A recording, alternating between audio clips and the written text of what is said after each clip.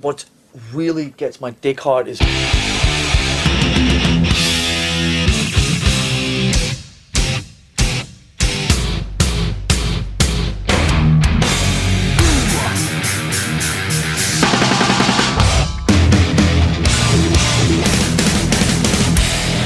So fucking what?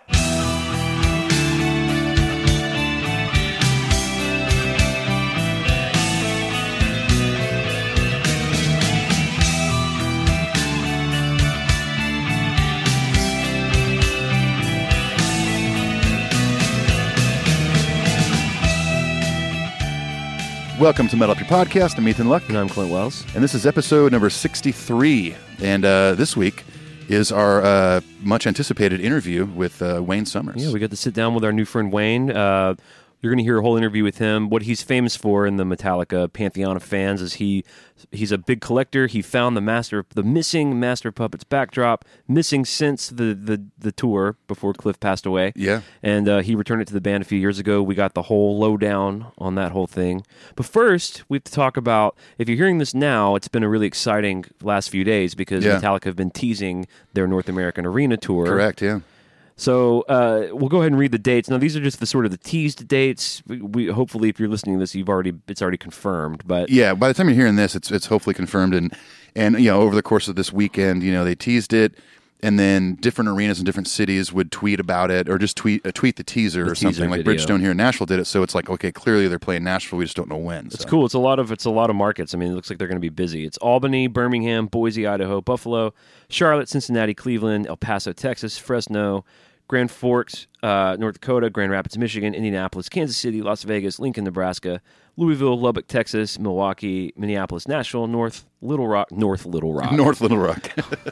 Pittsburgh, Portland, Raleigh, North Carolina, Sacramento, Salt Lake City, Saskatoon, Sioux Falls, Spokane, Tulsa, University Park, Pennsylvania, Wichita, and Winnipeg. That's a lot. And I'm sure there'll be more, too. So Ethan and I, we were talking just actually before we started rolling that... assuming that our tour schedules work out, we're definitely going to hit Nashville, Birmingham, and Louisville. And maybe Cincinnati, too. Perhaps Cincinnati. And then we're hoping that they're not represented here, but hopefully there's a New York or a New Jersey show. Yeah, because we'd love to do our party we've been talking about numerous times on episodes. So that's exciting. Very exciting. I mean, and an arena thing. So, like, the setup they got going on now with those big cubes that go up and down and all the drones and stuff, like, I would love to see that. And I think even this far into the Worldwide Tour, we saw in Europe on the arena tour some different slots, more rotating songs. Yeah. I think they may even be pulling out more deep cuts. Yeah, I think we're going to get a less safe set list. Yeah. Which is, everything I've seen on all these European dates, whenever they post a set list at the end of the show, it's like, gosh, I wish I could have seen Eye of the Beholder or whatever they're doing, I do want to see Spit Out the Bone. Agreed. I think that's staying in there. And we still haven't heard Here Comes Revenge or Am I Savage? Yeah. Or Murder One. Right. Dude, So, I'd love to see Spit Out the Bone live. I know, me Be too. awesome. So yeah, that's super exciting news, obviously. And again, you're listening to this. We've probably already confirmed dates. So, yay! Whoa, I can't believe it! Yeah! Oh my gosh! So the iTunes contest, we do this every month. Every month we pick 5 winners. All you got to do is leave us a positive review on iTunes. We put your name into a hat. It's not a hat, it's a Voss. It's a skull Voss. It's a Voss, We pull the names out, and we give you free stuff for the month of February to celebrate our Cover Our World Blackened EP, Volume 1. Ethan and I covered some Metallica songs exclusively for our patrons, but we want other people to hear it, and we thought it'd be a fun idea to do a gift. So we drew 10 names for this, since it's a download. Yep. If you hear your name read or your iTunes user account moniker, send us an email in the subject line that says iTunes Contest, and we will get you that download. I'll read the first 5, Ethan will read the next 5. Here are the winners. Will Valor, who left a review on May 25th last year. Metallica 60 left his review on August 22nd. Pissa. Pissa. May 23rd. Crico 22, who left the review on December 21st. And Atlas Rising 81, who left his review on January 11th this year. Awesome. And our next 5 are Robert Frankensteel, left his review on November 7th of last year. From Australia. Australia, mate. Good on ya. Going to get a nice crikey download. A crikey download. Oh, my gosh. Drog48 left the review on October 1st, 2017. From Canada. Dolphinkin? Dolphinkin? I guess so. Something like that. On January 7th of this year from the U.S. Swing NA Drive on November 20th, 2017 from the United States. And Mick Mike 73 posted their review on November 20th of last year from the U.S. Thank you, guys. You are the winners. Go send us that email. We'll get you a copy of our EP, and it's really that simple. It's so easy. Next month, we're going to go back to actually giving out prizes. We've got the Kill 'Em All vinyl, Ride the Lightning fleece blanket, a Pusshead hockey puck, and other things. That lots of good Metallica-related things. Speaking of this Canada thing, I watched that Yoga Hosers Kevin Smith movie last night. I haven't seen it. It's pretty rough. Really? It stars Kevin Smith's daughter and Johnny Depp's daughter. Okay. And they work in a convenience store, and the premise is these Nazi sausages are wreaking havoc. Sounds like a good idea. It really does. That sounds amazing, but it's not good. Well, I think it's good if you're in real deep with Kevin Smith. It's a movie for his people. I love Kevin Smith movies. I do too.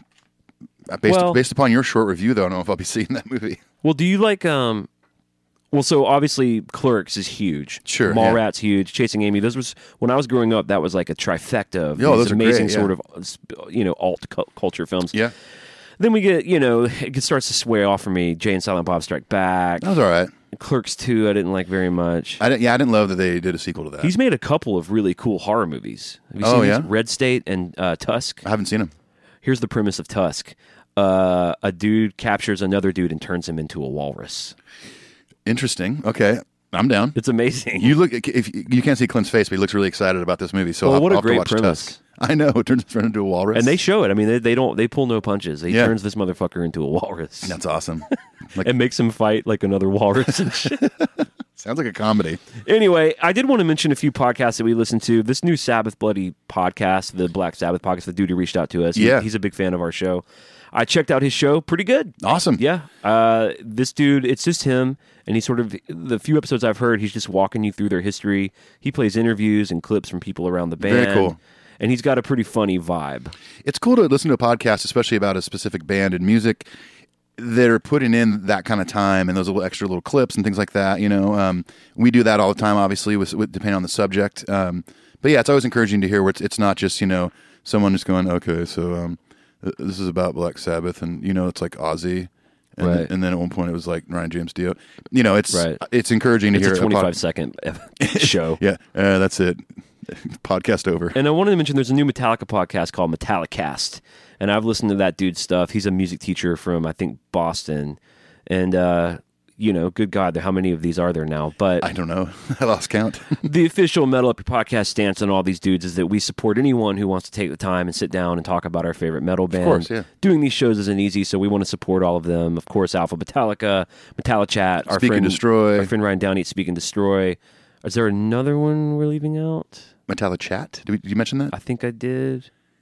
So I think maybe that's it. Let's just say that's it. Okay. You heard it here first. Well, that's it for today. That's it for today. By the time we get home, there will be 7 more. Of course, Single Podcast Theory, our friends Pearl Jam podcast, Yeah. and Podcast Rock City, my favorite Kiss podcast. And then also there's a really cool podcast of these musicians, and I think they're hip-hop artists in Richmond, Virginia. They're fans of our show somehow. That's awesome. But I've been dipping into their show. They kind of do an arts and culture podcast. They talk about movie. They talked about Fergie doing the national anthem. Oh, yeah. They're all really funny and big music fans, so I wanted to just shout out all those. What about you? Any podcasts? Yeah, well, you forgot to mention the name of the show, The Hustle Season. Oh, The Hustle Season. Yeah. Sorry. I'm just going to have you guys all guess out of all 30 million podcasts out there which one I was talking about. I actually started dipping in. You know this. Maybe our listeners don't, other than my Hulk Hogan impression. But I'm still a wrestling fan. I mean, I don't watch every Monday or whatever. But I started listening to the Colt Cabana podcast called The Art of Wrestling. He was used to be in the WWE, and I listened to it because he had CM Punk on it, and he went through his whole story about like getting screwed by the WWE and him leaving the company, and he technically got fired. It was a very fascinating story with this dude and how hard he worked to build up that career. But yeah, the Art of Wrestling with Colt Cabana, if you like wrestling, it's a really good podcast. I was really into it for a couple of years when it was the WWF and the WCW. Oh, Monday Night Wars, yeah. And there was the NWO and Sting and Diesel. And Hollywood Hogan. They were doing, what was the Thursday night thing called? Thursday Night Thunder? There was a Monday Night Raw. Yeah. And then there was like Thursday Thunder, Monday Nitro. Monday night. That was the WCW. That was WCW, and then eventually they did WWE SmackDown on I think Thursdays. Okay, cool. But I still dip into it, like I got Hulu, so like I'll watch, like they always post like a kind of a cut down version of it. It's 3 hours long now. Wow. It's really long. So I don't usually watch TV for more than 3 hours at any point. Right. Unless I'm on tour or something, I have a day off. But so yeah, the Hulu version's nice because it's like they kind of pull out maybe stuff that didn't go over so well or something. I've been trying to watch Lawrence of Arabia because it's like generally considered one of the greatest movies of all time. But that 3.5 hour running time, I'll pull it up and I'm like, God damn it, 3.5 hours. I'll finish this in a month. I don't think any movie I want to watch for that long. Other than the Tom Petty documentary. Other than that. Which I kind of broke that up probably. I don't know if I watched that in one sitting. The first time I watched it, it was one sitting. Yeah. Damn. Well, it was a flight, so I had nowhere to go. Okay, right. Literally one sitting. Literally one sitting. I didn't get up to go to the bathroom or anything. Anyway, those are some of the podcasts we like. Any other ones? Yeah, go check them out. Well, the Cole Cabana one's just the most recent I've been listening to. Of course, there's like the Nerdist I love. Joe Rogan's is awesome. Yep. There's a lot of good stuff out there, and it's just fun sometimes just to go onto iTunes or whatever podcast app you use. I've been using Overcast lately. I'll use Overcast too. You know why? Because Overcast has this great feature where it automatically speeds up any spaces. Awesome. Love it. I didn't know that. But it does it like in a smart way. Like you can set it to move fast. Like you can set it like twice the speed, and it just always does that. What Overcast does is it's normal until there's a space, and it just cuts that space. Oh, that's pretty cool. Yeah. So if someone's listening on Overcast right now, we're going to be quiet for like 5 seconds and see if it works. Hello, mate. Oh, hello, Overcast. Anyway, so yeah, go check out this podcast if you want. We also have some new patrons this week we want to shout out. We have Vanna Carpenter and Ken Holmes. Thank you guys so much. Yeah, we appreciate you guys. We love that you're supporting us. It, as you know, it helps everything. So. Yeah, we'll talk about Patreon later. Yeah. We're on all the socials. Our socials have been blowing up. Yeah. One of our patrons named Benjamin, he's been doing a Metallica shirt a day. Yeah. Which is really cool. He's got some great old shit, like real shit from the Damaged Justice tour. He's got the Sabbath True shirt, a lot of Pusshead stuff. He's been posting on there every day and tagging us in it. We're on Instagram and Facebook, and that's kind of where you can keep up with our merch, our web. Yeah. We have this new website that we're real stoked about, metalupyourpodcast.com. Yeah, you can get. We just got a new batch of T-shirts in black and limited white. Limited white. We only have like 3 of those left. Okay, so go to metalupyourpodcast.com. We have that merch. We got buttons. We got stickers. All that stuff. The cool thing about the new batch of shirts is that we got large, extra larges, and double X large, which a lot of people have been requesting. Yes. So we have all those sizes for you folk out there. Go check it out. We read a handful of emails on every show because we're trying to cultivate a community of Metallica. We love hearing the stories. We love giving you guys a voice on the show. Having said that, let's get into the emails. Let's do it.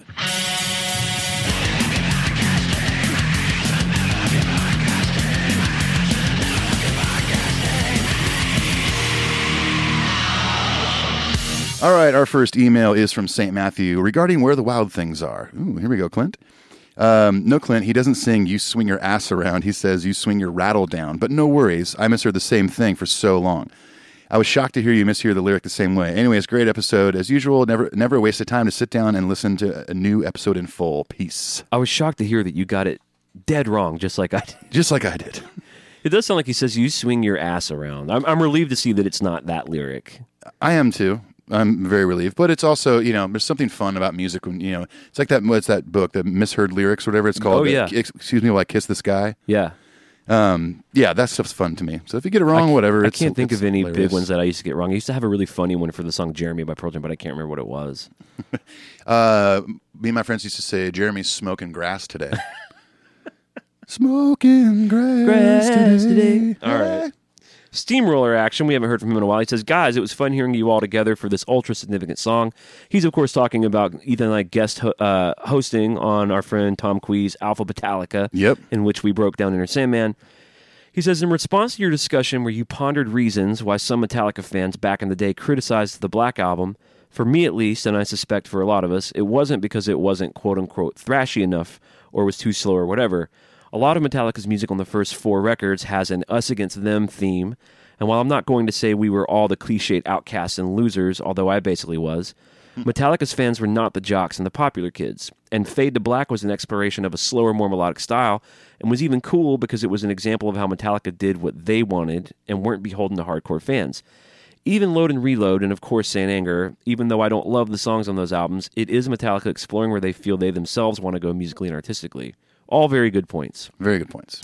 He says, anyway, the reason I ripped out the tape from the Black Album cassette 20 minutes after I got home, was because the album is clearly a turn to the commercial, a calculated attempt to gain a mass audience.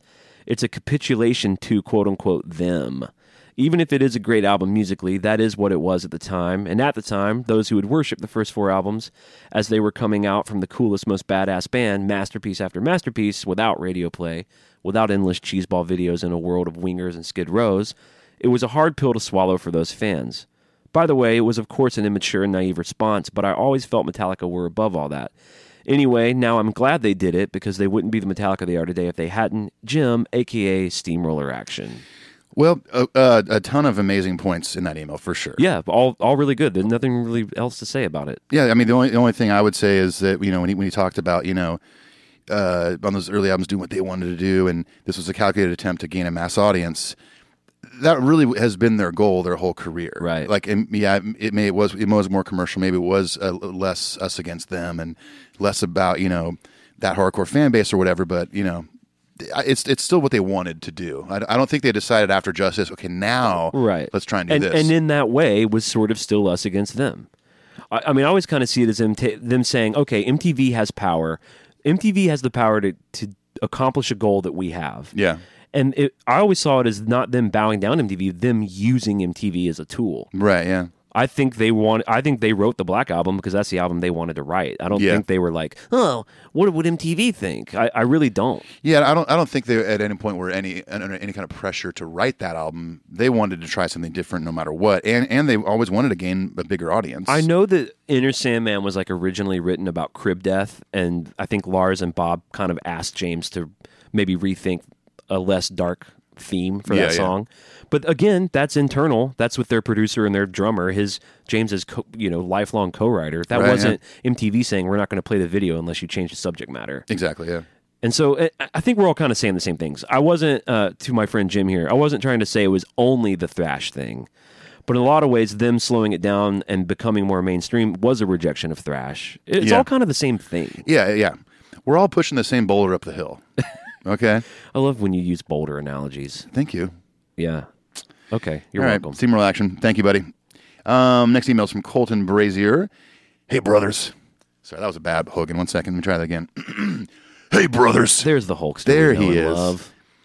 He says, I just listened to the latest episode that you guys did with Tom, and it was sweet.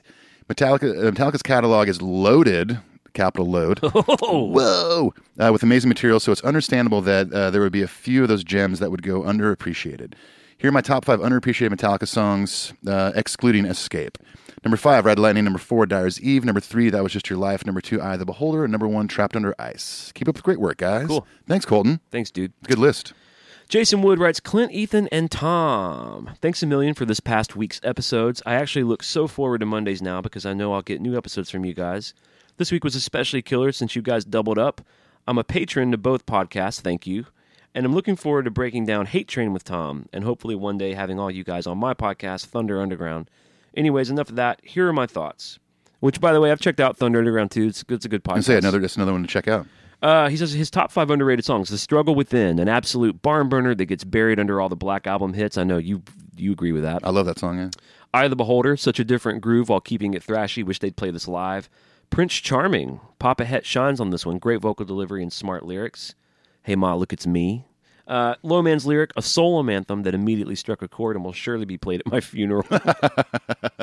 That sentence kind of took a turn there. Can Clint play the hurdy-gurdy at your funeral? But you know how the dude playing like the war music or whatever has to be hidden? You can't see him anymore. Right, exactly. I'm just like sitting behind a tree.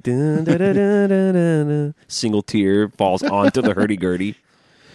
He says in his last one is Killing Time. Sure, it's a cover, but it's loaded with balls and is a good time from start to finish. As for Inner Sandman, what a breakdown. Y'all made me look at the song in a different way and certainly took me down memory lane as I went through the whole Black Album upon listening to this episode. What did you guys think of their mellow version they performed at the last Bridge School benefit? Pretty bold and different to me. Sorry to be so long-winded. Keep up the good work, and I can't wait for the big announcement Monday. Well, it's Monday. You heard it. You know what it is. And just like that, we're like a time machine. Yeah. Metal Podcast is basically a time machine. Yeah, exactly. It's Back to the Future Part 4. I back all the Bridge School benefit shit. I think all of that is super fun. I mean, even when they did All Within My Hands, I thought that was really cool. I really love those performances. My only thing that I do not like is that Lars has it in his mind that to play a stripped down set, he has to use all splash cymbals. Yeah. It's the weirdest thing. Like when my old band did like an acoustic tour, I used bigger cymbals because when I hit them softer, they kind of do a whoosh, kind of wash, Right. And they're playing Enter Sandman, it's like, psst. Yeah. It's real weird. But that's the only thing I didn't care for. I have never been tempted to put any of those performances like on a CD and listen to them, you know, like other than just dipping in on YouTube. Sure, yeah. I know some fans really love that shit, but like I love the version of Poor Twisted Me they were doing. I like anytime those dudes do something a little different. I love it when James does those acoustic for Cures, and he did Until It Sleeps. Yeah, or did that thing with him and Billy Joe did a thing. He did Turn the Page, and he did I'm Only Happy When It Rains. He covered a Garbage song. Yeah, how super weird random. is that? Well, thanks for the email. Thanks, Jason. Everyone go check out the Thunder Underground. That's Thunder like Underground. a rock and metal podcast. Danny Derryberry. Finally finished. Is it me? No, it's my turn. Oh, I'm sorry, dude. Let's just read it together. Finally finished the Icon episode. Lo and behold. All right, Danny Derryberry writes, finally finished the Icon episode. Lo and behold, the begrudging respect for Limp Bizkit and the rap metal flavor rears its frosted tips yet again. I think it's time to come clean and admit your secret obsession with Fred Durst. I kid. On to Metallica. Going back and watching footage from this and Some Kind of Monster makes it hard to argue that this was not the most significant period for the band becoming what they are now. I believe so anyways. What do you guys think about the importance of this time in the band's lifespan? Horns up from Danny. Well, for the short story, I'd refer you to our Some Kind of Monster episodes. Obviously super important, that era of the band. The James coming out of rehab, them surviving all of that, them losing Jason. I do think that era gets kind of like a little bit like retrospectively glorified. Sure. Like they had to. Who knows if they had to do it? I don't know if they had to lose Jason to decide to be more democratic in their songwriting. They probably could have done that without the trauma of our beloved Newstead leaving. Right, yeah. You know? I think that era, maybe you don't say it had to happen, but because it happened, this is why we have the Metallica we have today. I respect it, you know? Yeah, for sure. And, you know, I wish that could have happened and they still could have made a great record. I don't see... With Jason, you know, or with you know, I don't see any reason to give James a pass on Saint Anger because of all that was happening. Right? Why couldn't they have made a record as good as the Black Album despite those? You know what I'm saying? Yeah, I feel like we kind of give them all a pass. Yeah. On our underappreciated songs, Tom Cleese talking about Saint Anger, right? The title track, right? Yeah. Go compare that to fucking Master of Puppets, all right? Or Ride the Lightning, Exactly. Or Injustice for All. Yeah, doesn't hold up. No, sorry to say. It's true. That's true. Well, thank you, Danny. But we always appreciate hearing from our friend Danny Derryberry. Well, if you want me to sing it, Danny, I'll sing it. If you don't want me to, I'll go home. That was like Irish. Kind of. Are you doing you too now? Our next email is from Reese Housel. Now, this is some meme level. This is some meme level. This is okay, but you know, some meme length. We don't know if it's some meme level yet. Okay, let's just get into it. Hey, Ethan and Clint. I've been a listener since about October of last year. Finally got caught up on all the old episodes last week. Holy shit, that was a lot of content. I've wanted to write you guys an email for a while now, but wanted to hear all the episodes so I could chime in on things I thought were interesting. I can't believe how far the podcast has come from episode 1. Fucking amazing. Thanks, man. I haven't listened to all of our episodes in a row like that. I would imagine it's quite different. Quite different, and he's right. That's a lot of information. If you're like binging these episodes, if you just got into us last week and you're already on episode 40 in a week, like that's a lot. Someone will occasionally make an Outlaw Torn joke like on YouTube, and I'm like, dude, that's like so 6 months ago. I know. He says, a little backstory on my Metallica fandom. I'm 26, married with 2 sons, 4 years old and 2 months. Wow, he's 2 months old. He's in the thick of it. I was born in 91 in Northern California in a sleepy little town of about 2,000 people called Portola. Do you know that town?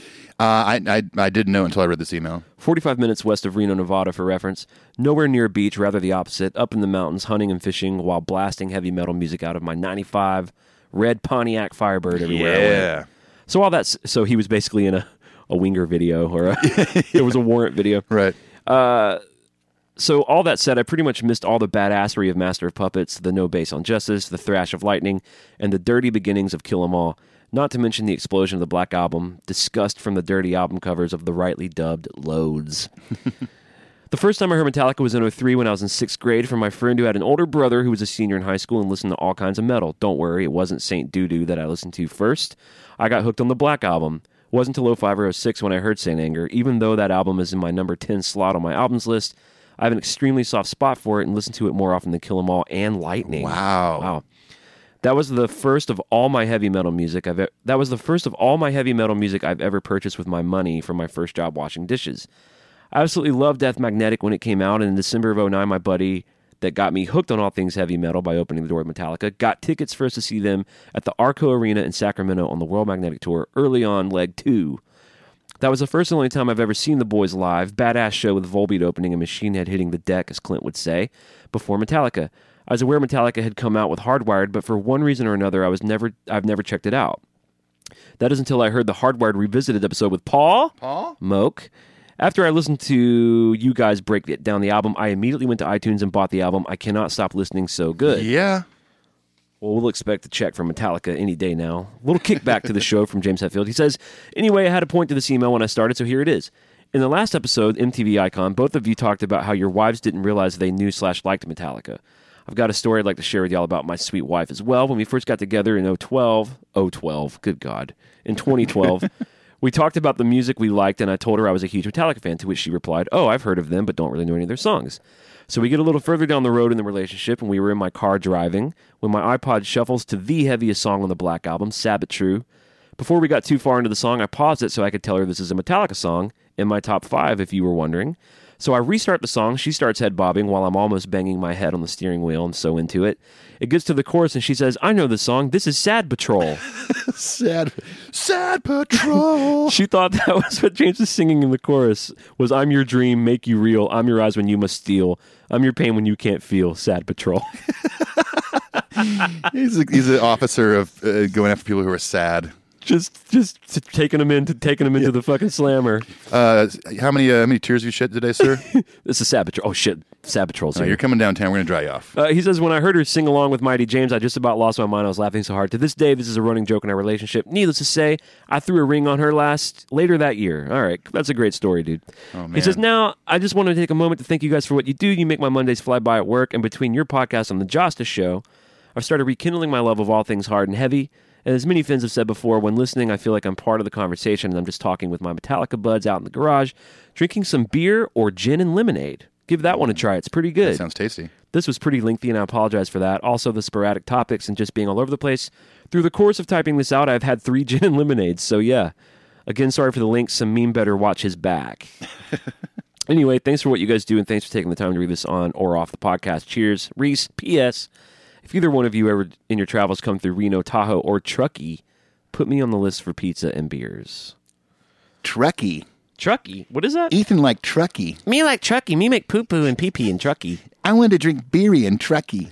There's a really famous, huge truck stop, for touring called Buc-ee's in Texas. You ever been to Buc-ee's? I don't know if I've been to Buc-ee's. It's like a Sam's. It's like a fucking warehouse, and you can go and you order food off a computer. You can order any food. Oh, it's like they do it at Wawa and yeah, totally. What's the other one? Sheetz. Right, I love like Sheetz, yeah. but it's way bigger than that. Yeah. And someone took a picture of me on tour where I got this jumbo hot dog, where you put everything in the world on it and Fritos, and I got 2 of them. Awesome. And I think I ate one of them before I even paid for them both. As you're in line, just in the downward road spiral. That's amazing. Anyway, Reese, thank you for that lovely story. Yeah, really thank you. That's awesome. That. And hey, cheers to Sad Patrol. Look out for that Sad Patrol coming in. Oh, yeah. Now. That could be a name of a Lunar Satan song, maybe. Sad Patrol? Sad Patrol. Yeah. Satan Patrol. The next email comes from Scott Michael Sanderson. He says, hey, Clint and Ethan. Came across the Cliff episode last Saturday looking for a podcast to listen to on Cliff Burton Day when I cooked Mexican and drank beer in memoriam. I wish I was invited to that. It sounds amazing. Holy shit, this podcast is fucking fantastic. I'm currently listening to each of the album episodes, dipping in and out to re-listen to the tracks concurrently. It's a real treat and has given me a fresh perspective on some of the tracks I hadn't paid too much attention to before. Needless to say, as a Cliff devotee, listening to the episodes for the first 3 albums have been great. I was never too into Kill 'Em All as an album, but since your episode, The Four Horsemen of Phantom Lord have become some of my favorite tracks other than Anesthesia. I've picked up a Morley M2 fuzz wah pedal so I can try to nail the Cliff sound with my big muff. Well, if you got a big muff and a wah, you're close. You're basically Scooter Burton right now. Scooter. His long lost brother. If you guys feel like you guys I first really got into Metallica on the Black Album, so Jason and Bob Rock have a special place for me, but I never got into the Load Reload era, so that's where I'm headed next. Anyhow, great podcast. Yeah, you've taken me back down the Metallica wormhole. All the best from sunny London. Well, Cheers, that's what we Scott. do. We guide you through the fucking wormhole. You're welcome.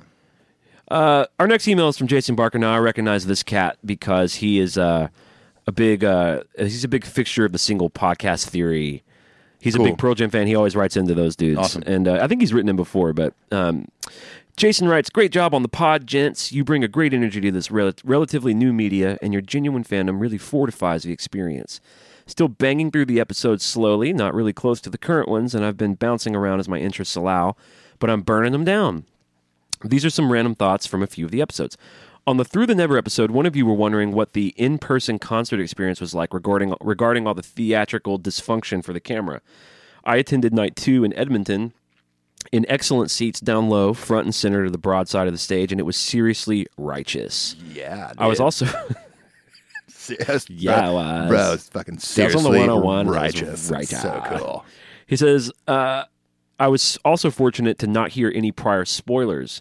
The mic failure on Lightning looked super legit, but not 5 seconds after my brain kicked in. My brain done Come on, kicked brain. in, man. This stage is going to self-destruct. I turned to my wife and said, just watch, babe. This show is heading to Crazy Town. From the actual electrical arcing around the chair to the pyro for one, then the band played to the Justice statue, dude on fire, right to the toilet bowl with the bloody spike. Truly memorable with no cheesy side effects. Right from the initial riff of Creeping Death, the hairs on the back of my neck were up the whole show. James and co. were in the zone, and the production was strong. Just want to quickly comment on the Black Album Bob Rock year-and-a-half conversations. Great work, but I gotta say, far too much praise for Bob Rock's Unforgiven. True, he pushed Kirk, but that solo still came from the Ripper. It was his fingers and his soul. You guys for sure know this, but I just needed to lay it out since every time Unforgiven pops up in the combo, there seems to be more reference to Brock than the praise for Kirk. Brock. Also, Bob did try to push James when his voice was shot. Just saying his pushing might not necessarily need to be considered genius is all. My 2 cents. Feel free to delete this. Go ahead. I did it shittily. Why did I even try that? Feel free to delete this. You guys are rad, this band is rad, and the fans are rad. Sat amongst some energetic peeps for the World Wired show in Edmonton, and it was tremendous. Totally agree with the sentiment you guys always offer. Metallica are absolutely crushing it. Jay out. Jay out. That's cool, man. Yeah, thanks, man. In terms of us giving Bob too much credit, what do you think about that? I mean, of course, Bob Rock didn't play the solo. Sure, no, yes, it came from Kirk's hands. It came from his heart and soul. But, as we talked about a lot on the show before in regards to producers, that person has the ability to pull that out of somebody. Yes, it is coming from Kirk's soul. But it takes someone like a Bob Rock to get them over that hump or whatever, and to get to that place where they eventually land on this perfect solo. And I think we can all agree, had Bob Rock not done that, we wouldn't have that solo. Exactly. Or we would have James Hetfield saying, "Woman." It's more of a symbiotic thing, I guess. Yeah. Neither of them, I don't think, could have pulled that solo off without each other. Sure. So, and I would say maybe Co-geniuses. If it does seem like we're giving too much love to Bob, I would say maybe that's because in general people don't understand how vital producers are. Right. And maybe we're just trying to use that as an opportunity to really highlight, underscore, embolden, and italicize. For your listening pleasure. And put a strike through. And do all the other things you can do with Microsoft Word. I use Paint. Yeah? You use the big paint thing? I use the paintbrush. Well, what I do is use paint a tree. I use my mouse to make a paintbrush, make a tree house. A doghouse and a puppy. I put the doghouse in the tree house, and I make a ladder that I climb. It's a dog tree house. It's a doghouse tree house, dog. All right. Okay. Thanks, Jay. Thank you, Jay. Jay out. All right. I'm going to start saying E out. Yo. Our last email is from Eric Fraser. Dear Father Earth. Hello, son. But you know why he wrote that? Because I always hear Dyer's Eve, dear Father Earth. Oh, that's right. Yeah. Dear Father Earth. For my one word, I guess I will go with serious. Oh, because we were saying from the MTV Icon episode, what's the one word you would describe the same Metallica? And I think you Right. went with life-changing. I think I said powerful. Yeah. He goes with serious. I think they define their career with serious music, especially considering the context of the 80s hair metal that did songs about partying, girls, and other frivolous topics. Metallica comes in with their death penalty, war, drugs, not in the fun way, etc. I always have admired their seriousness, and I'm a serious fan. I loved hearing the reference to Ghost this week, as I'm a big fan. I love to hear them cover Leper Messiah or Some Merciful Fate, given their style. What do you guys think about Ghost? Fans? I know Clint's a fan. Yeah. I'm not a big fan. They have a record called Meloria that it's their latest record, and they have the big song. They sort of broke out a little bit this year. They have a song called Square Hammer that was kind of a single. In terms of their in terms of their whole, for those of you who don't know, Ghost is a very theatrical metal Swedish band, and they have a lot of anti-religious satanic themes. Right. Although it's real clear if you dig deep, or dig even just a little bit, that it's all theater. Sure. It's very much from the Alice Cooper tradition. Right. And the dude dresses up like an evil pope, and all the nameless, faceless ghouls they have play in their band, and it's Omega, and I love the theater of it. Yeah. Now, their songs sound to me like 80s pop songs. Okay, I I've mean, never really dove into that band. I mean, it's heavy, but it's very, very well written. Yeah. And it's very, very influenced by 80s pop music. That's great. So anyway, the record I love is called Meloria. I'll probably get their next one. I haven't liked it enough to go back. Sure. And get their other 2 or 3. Right. So okay. I'll say that about All right. that. All right, well, Eric ends his email here by saying, I heard a little Ghost style in Lunar Satan, which was terrific. Yep. I'm impressed. I was surprised you guys were laughing about it because I think Clint is onto something. If you want a rhythm guitarist who is low on talent, I am in. From appreciative listener, patron, and king of pain and insane, Eric. Thanks, Eric. Thank you, Eric. That's very nice. It may shock you that when I'm looking to assemble a band for Lunar Satan, I'm not looking for people low on talent. I'm looking for people who can play it well. Really? Because I was thinking I could play an instrument in Lunar Satan that I don't know how to play. There's a whole section in the Lunar Satan track where it all breaks down. It's this like kind of choir singing that's a straight up Ghost homage. Okay, cool. That's awesome. Baphomet, I receive you now. It's like I ripped that from Ghost for sure. That's awesome.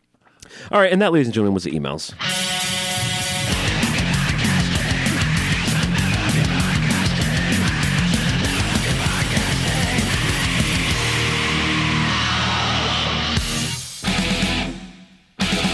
Hey, this is Ethan and Clint from Metal Up Your Podcast, and we want to talk to you about something we love called Patreon. That's right. Patreon is a way for fans of the show to give back to the show, to donate money that helps us in quality and content. And not only that, but we've actually come up with all sorts of fun incentives to give back to you for supporting the show. Exactly. For instance, if you donate $5 or more, you get access to Cover Our World Blackened, which is the official Metal Up Your Podcast Metallica cover EP. That's right, and that's the only way to get it. In addition to the EP, we also give you priority email access, meaning we'll read your email first on the show.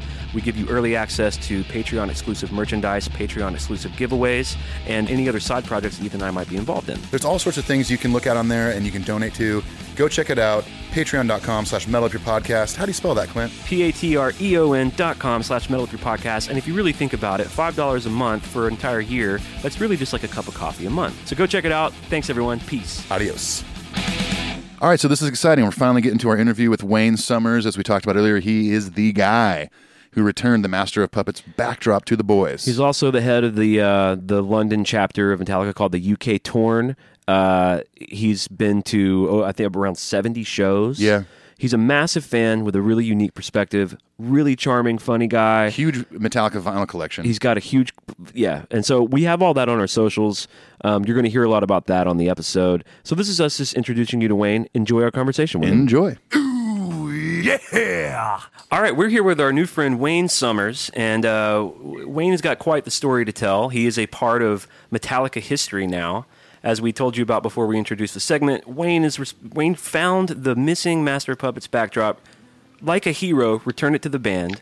After, for sure, we got to ask him, but I'm sure he wore it as a cape a few times. I hope he did. Wore it as a cape around the house, around the flat, if you will, a little bit. Out in the garden. Yeah.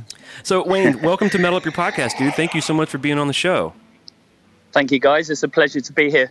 And are we understand this correct? You're actually in the U.S. right now, in New York, right? I am, sir. Yes, I'm actually up in Eastchester. My girlfriend lives in New York, so yeah, I'm here. Ah, nice. Obviously, a very good reason to come over to the States and hang out. Yeah, that's weird. He wanted to come see his girlfriend. That's it. Who I actually met at a Metallica show in December 2016. The the small show down in San Francisco.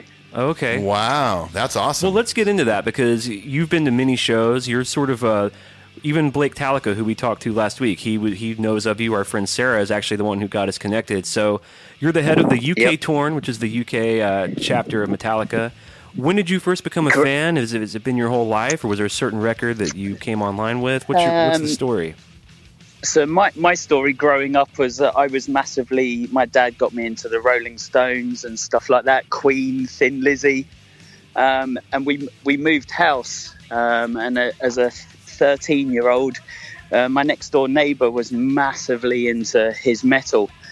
We became friends as we were at the same school, and we started playing like Mega Drive and computer games, and he was playing all this music, and I was like, haven't heard of any of this. So one day he gave me 3 cassettes. So I'm showing my age. And he gave me Appetite for Destruction by Guns N' Roses, nice. Seventh Son of a Seventh Son by Iron Maiden, and he gave me And Justice for All by Metallica, of course. I mean, those aren't bad loaner cassettes from your friend by any means. No, looking back, sort of 30 years on, they were really good choices, considering he was into Deicide, Morbid Angel, everything and anything. He really was. Wow. I went and listened to those cassettes for a few days, and that's it. A metalhead was born, really. And then excited to hear that Metallica had 3 albums before that, and got very deep into those. So did you first see them? Was your first show on the Damaged Justice tour? Unfortunately not. My first show was in 1997 at the Reading Festival in England. Okay. Oh, right wow. On. God, what a great first show to see. So that would be around the Poor Retouring Me? Correct, yes. So we had a few songs off of, if I can remember correctly, I think we got like Hero of the Day, Until It Sleeps, maybe even Ain't My Bitch. Okay. But I'm not 100% sure. But yeah, there was some load. I know we got Battery and Motor Breath, because I actually did my first crowd surfing and got a nice elbow in the nose. Yeah, man. Split my nose and lip open. So that was like, that was a good first experience. Yeah, good Metallica memories from your first show for sure. So between 97 and now, how many shows have you been to? Madrid on the 3rd of February was my 71st show. Wow. Let's give it to Wayne. Dang, Wayne. 71 shows. Now, sir. I ask this with nothing but love and respect and affection. Is your girlfriend as insane about the band as you are? Is she? How many shows has she been to? Can she keep up with you? I think she's up to 46. Oh, okay. So she can hang. Yeah. You're both fine. Yeah. And she's got on the side of her like ribs down the side, she's got a amazing And Justice for All tattoo. I think it took her 18 hours. Wow. It's I know like Blake's got 30 odd, and I've not seen all of his, thankfully. But hers is an absolute masterpiece. It really is a stunning piece. Yeah, she I think she met them as a 13 or 14-year-old back in the 90s herself. I might be wrong or two. Yeah. So she's a massive Metallica fan as well. Well, that's awesome. Well, I think it's safe to say your relationship is going to work out at least for a long time to forever. You guys are going to be fine. Well, certainly as long as Metallica carry on touring anyway. That's right. Your version of marital counseling is like, all right, we're going through something kind of deep, honey. Let's go see Metallica. Yeah, let's go see Metallica, or let's sit down and, don't listen to Nothing Else Matters right now. Right. Listen to something a little more uplifting. Yeah. We're going to get matching Doris tattoos on our entire back. We'll just use the guy that Metallica used in Some Kind of Monster. Yeah, we'll get Phil. Exactly, yeah. That's it, yeah.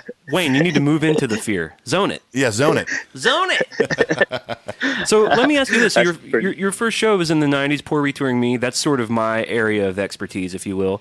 Where do you stand on the load and reloads? Are you a believer of those records? I'm a massive believer of Load. I was not a believer massively of Reload, but about a month ago, actually, I was driving to work. I do a lot of driving for my job, so Spotify and CDs, etc., and I actually chucked, because I've got a friend of mine who absolutely loves Fixer. Yeah, that's and me. That's Clint Wells from Metal Up Your Podcast.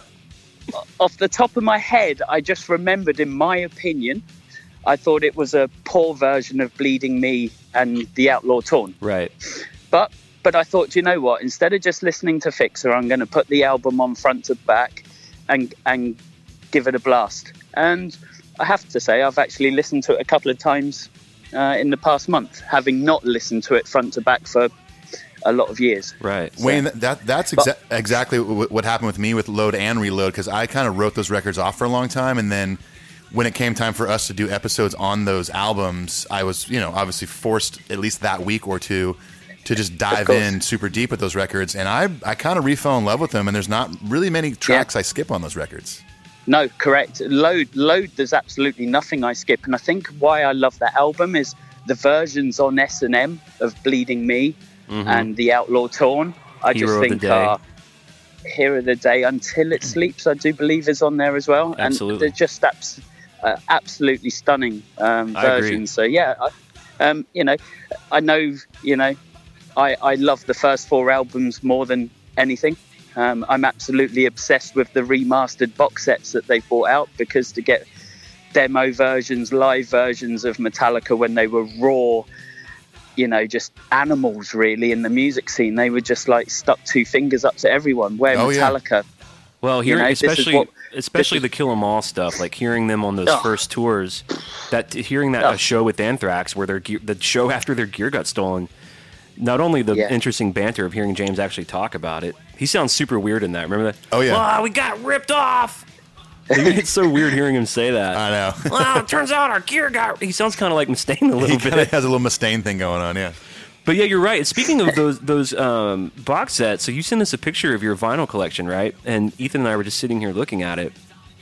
And it actually looks like my vinyl collection. That's some of my vinyl collection. So check this out for our listeners, just to give them an image. So my entire vinyl collection, which I'm quite proud of, is about 8 cubbies worth, and it's about 500 records, right? So Wayne sends us a picture of a similar looking cubby full. It's about my record collection, about 500. Right, yeah. And me and Ethan are sitting there, I'm like, oh shit, look at this. There's got to be Metallica records in there somewhere. I was like, Wayne's a vinyl cat, check this out. And I'm zooming in, this whole fucking thing is all Metallica. Yeah. Apart from the top row, I have one row of other bands that I passionately love, like everybody has a top 10. I heard your episode on your top 10 metal albums and stuff, not going to agree with all of it, but you mentioned a few bands that I also love. So I have one row that's non-Metallica, but the other, I think 5 or 6 rows, that's all Metallica stuff. That's more rows than we have combined of Metallica vinyl. He who walks behind the rows. So are those are you a part of the sort of collecting community? Are you hardcore? Do you have like really rare pressings and such? Do you have the green Ride the Lightning? Yes, I am. I'm part. I've been collecting for about 5 years. My best friend is a massive Queen fan, and he's been collecting for like 25 years. He took me to a record fair in London. It was 2012. I spent about £400 in about 2 hours, and then that's it. Like I think my collection's now up to about £75,000. It's worth. Wow. Well, this in actually 5 years. So what's your address? Yeah, that's it. Yeah. Well, this leads us into your story, right? So as a collector, you're always looking for interesting Metallica paraphernalia and Metallica gear. Correct. And you actually came across the backdrop. Now, you were aware that they had misplaced it, right? So were you looking for it for them, or were you looking for it for you? No. Or? No, not at all. Wasn't actually specifically looking for it. Like most collectors out there, we have, eBay's very good where you can, put in special words and searches and stuff like that. But, probably every other day at least, I will do a search, and I just so happened to be searching this one day back in 2015, and that looks quite interesting, right? Add that to watch list, carried on, and went back to this item. Bloody hell. I said to myself, I was like, whoa, okay, don't tell anybody. That's the first rule. Don't tell any of the collectors. Yeah. It's like, right. And it was ending, I remember it was ending on a Saturday. It was ending on a Saturday afternoon, and I happened to be out for a friend's birthday. So I'd put in a very low bid of a few £100 just to kind of see where I was. and thought, set myself an alarm on my phone 5 minutes before the alarm, before the auction ended.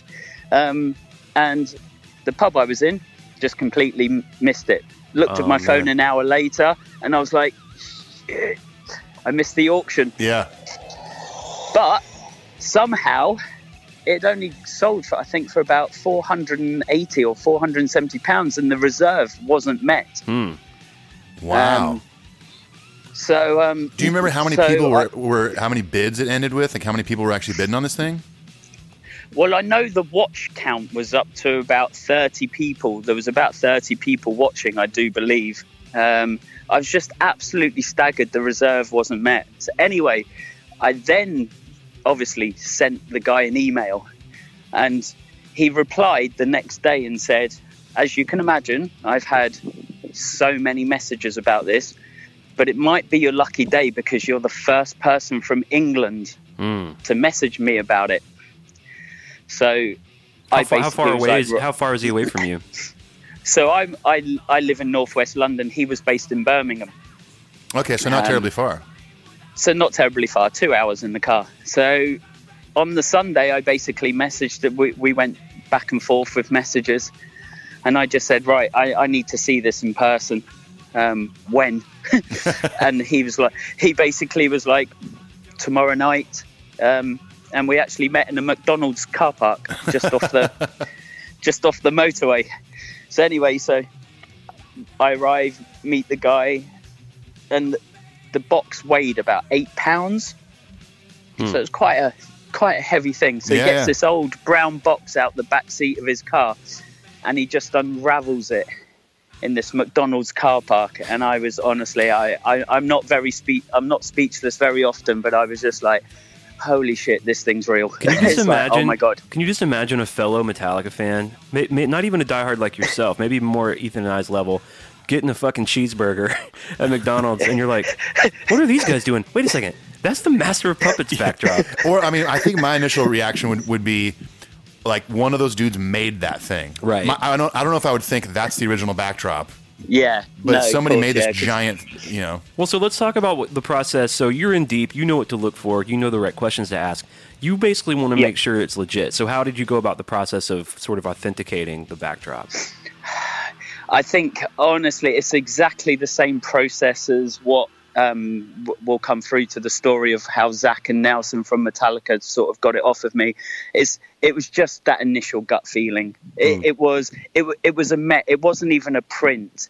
It was, you could tell it was handmade. It was like a mesh. It was very, there was small holes. You could tell it had been hung and then just been cut off. So after speaking to Zach about it, it was hung on some like metal rods. So obviously whoever had taken it in the first place had obviously, because of the weight, I'm guessing, had just slashed the metal rods off the top and the bottom of the backdrop. Yeah, usually those, I mean, when you're buying or selling a backdrop, usually you're not selling that with one. That's usually something that's hung up near the truss or attached to the truss. And then the backdrops are usually tied on. Let me ask you this for some context. So is it known that it was stolen? Like, was it stolen at a club? Or by production guys at a club or something? Or fans? No, what happened was, and this is after speaking to the guy who I bought it from, because he held it for a very long time. The story is obviously after the 1986 Europe tour, or the UK tour, sorry, Metallica then went across the waters, and unfortunately a week later Cliff had that, terrible accident. Mm-hmm. So at the time, Metallica, because they weren't at a massive high level, they hired external lighting and company. So basically, after the Hammersmith show, I think, if I'm right, is the 20th of December or September 20th or 21st of September, the company, after the London show, drove everything back to the warehouse or storage unit in Birmingham. Now, we can only guess on the next exact date of what happened, but the guy presumes that after the unfortunate accident with Cliff, the guy then sort of took the backdrop, and also we do know that the crosses from that tour, because when I met Lars, he jokingly said to me, "Are you going to find me the crosses next?" Wow. So then what happened was the guy who stole the stuff, he was going out. His partner owned a pub in Walsall, which is just sort of in between Birmingham and Wolverhampton. Yeah. And basically they split up a couple of years later, because you've got to imagine that this backdrop is 30 foot by 20 foot. So you're not talking about, something that you can just easily stick up on the wall. So when it's quite a funny story in that when they split up, the landlady came downstairs one night in her pub with this box, took the backdrop out and went, "Oh, I'm thinking of cutting this up and sticking it on that wall because it's too big to stick on it." Wow. And it just so happened that the guy who I ended up buying the backdrop from was a regular in a pub and actually had gone to the 86 shows, and he was like, whoa, whoa, whoa, whoa, whoa, you will not do anything like that at all. Can I buy it? I'll buy it off you. And apparently he said this went to and from. She was desperate to put it on the wall, but about 3 months later he ended up buying it off her. And what did he end up paying for it? He said he paid back then. He said he paid £250 for it back then. Okay, wow. So that's 89, I think it was, 88 or 89. He bought it, and then he was the owner until I bought it off him in 2015. Wow, so he kept it that long. What did he mention? Correct. Why he wanted to sell it? Why now? Why after all these years? He was getting married again. He was getting remarried, and he wanted money towards the wedding. Nothing more, nothing less. Well, I bet his fiance was like, "Here's the deal. I love you. I want to marry you. I can't marry a guy with a Master of Puppets backdrop. Yeah, and I just can't do it. And once we get married, it's coming off the wall. It's coming off the wall. Yeah, you'd need a big ass wall to fit that. Although that bad boy on, Wayne, it sounds like Wayne with his partner. I could imagine them putting that shit up for real. That's like, oh yeah. So let's get to that. So you're in possession of it. What was your internal? How long before you were like, do I keep it? Do I try to reach out to the Metallica people? Because what I imagine is at this time you've been going to enough shows where had you gotten friendly with some of the crew, or walk us through some of that? Yeah, a couple of them, because that does bring me on how I started, like how Metallica got involved with it. So I obviously by then I'd been collecting for say 3 years, so I knew quite a few of the big collectors around the world. So I messaged a couple of people, and it became apparent that it was me who had bought it. I actually had an offer of, well, I'd one massive collector turn around to me and say, "Here's an open blank, like here's a blank check. How much do you want for it?" Wow. Another guy, someone else offered me $10,000 for it. Holy shit! Jeez. And considering I paid less than, I paid about $1,000 for it in the end. Were your fellow Metallica collectors like cursing you for that? I mean, that's got to be one of the coolest treasure finds of Metallica collecting. Oh yeah. And you found it in the wild. That's crazy. Yeah, it is. It's just pure luck, really, wasn't it? But no, everybody who then started messaging me I started saying, I think I should, this belongs to Metallica. I really think I should do the dutiful thing and, give it back to them. I can honestly count on one hand of all the they were like, "You're crazy. I couldn't give that back to them. You're in possession of one of the rarest items ever." Yeah, that would be a very tough call, I'd imagine. But you went with you went with your gut. It honestly wasn't for me. I don't know why. I don't know. Just because of maybe what it meant, and because of Cliff and everything like that. The Cliff element makes it heavier, and it's like that's beyond collecting vinyl or you're not going to give Correct. you're not going to give a Green Ride the Lightning back to the boys. Yeah. someone correct. dropped this. Lars has 20 of them in his Exactly. lockup somewhere. Right. Do you know what I mean? So You know what it is? It's that you came across something that they definitely didn't have themselves. Right. There was only one of those. Wow. Correct, So yeah. tell us But about, maybe without some of the names or details, but just sort of the avenues of you wanting to get in touch with the band, wanting to say, hey, I've got this really cool thing. I'm not insane. So, give me some, So it was August 2015. Metallica were doing a European tour, so Norway, Bergen, Sweden, and then Russia show. So I was at a pre-party, fan clubs like myself and the UK tour. In some countries, the fan clubs are so good. So we're in Sweden the night before the Metallica show, and we're in a club called Sticky Fingers. Being a big Stones fan, you must love that. I did. I really did enjoy that. And a couple of at some of the pre-parties, if it's guys who are running the pre-parties who are staunch Metallica fans, then sometimes you'll get the odd crew member that might turn up and have a beer. I'm surprised no one's invited me to come pole dance at one of these pre-parties. I'm just shocked that I've not gotten that invitation. Clint is agile, let me say. So when a crew member shows up, obviously they're sort of they're VIP type guests. Do you know their crew? Do they announce themselves, or do they want to sort of be a little just mingle or? Again, they won't go out of their way to make themselves known that they're crew. They're wearing like a big crew badge.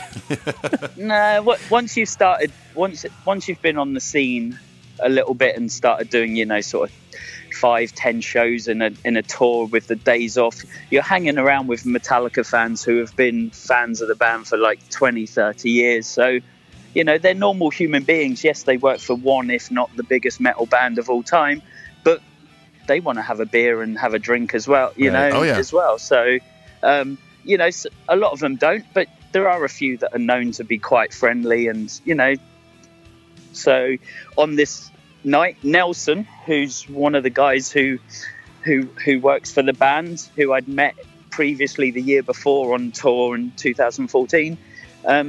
So by this time I'd had a few of the old Swedish flavoured ciders. So Nice. I knew Nelson anyway, so we were just chatting, and I was like, "Oh, dude, look what I bought recently," and showed him a photo, and I don't think he half believed me at first. He was like, "Yeah, oh, is that a print? Is that a copy or something?" I was like, "No, dude, that's the actual backdrop from 1986." And he suddenly sobered up, and it was like, "Okay, right. Yep, cool. What's your number?" I know someone who's going to want to talk to you about this. His name is Dave Mustaine. Yeah. Could you imagine if I'd handed it over to Mega Dave? I didn't play on this record. Fuck this thing. Do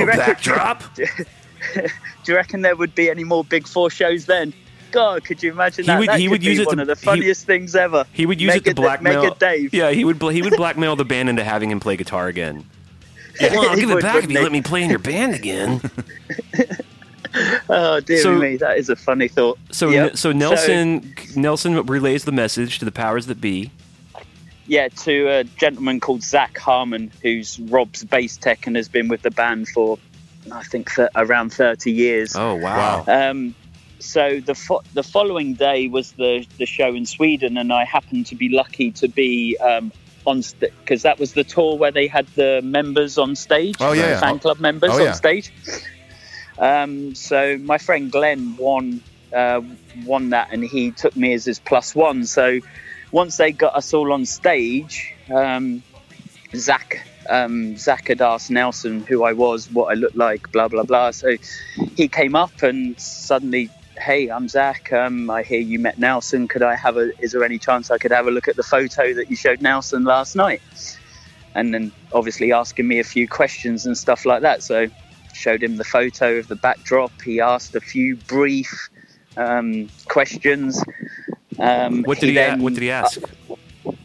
So where I got it from, what's the background, a brief background of, you wouldn't have just bought this with, by not asking any questions yourself and stuff like that. So, and then he gave me, I think he took my email address or my phone number, one of the two.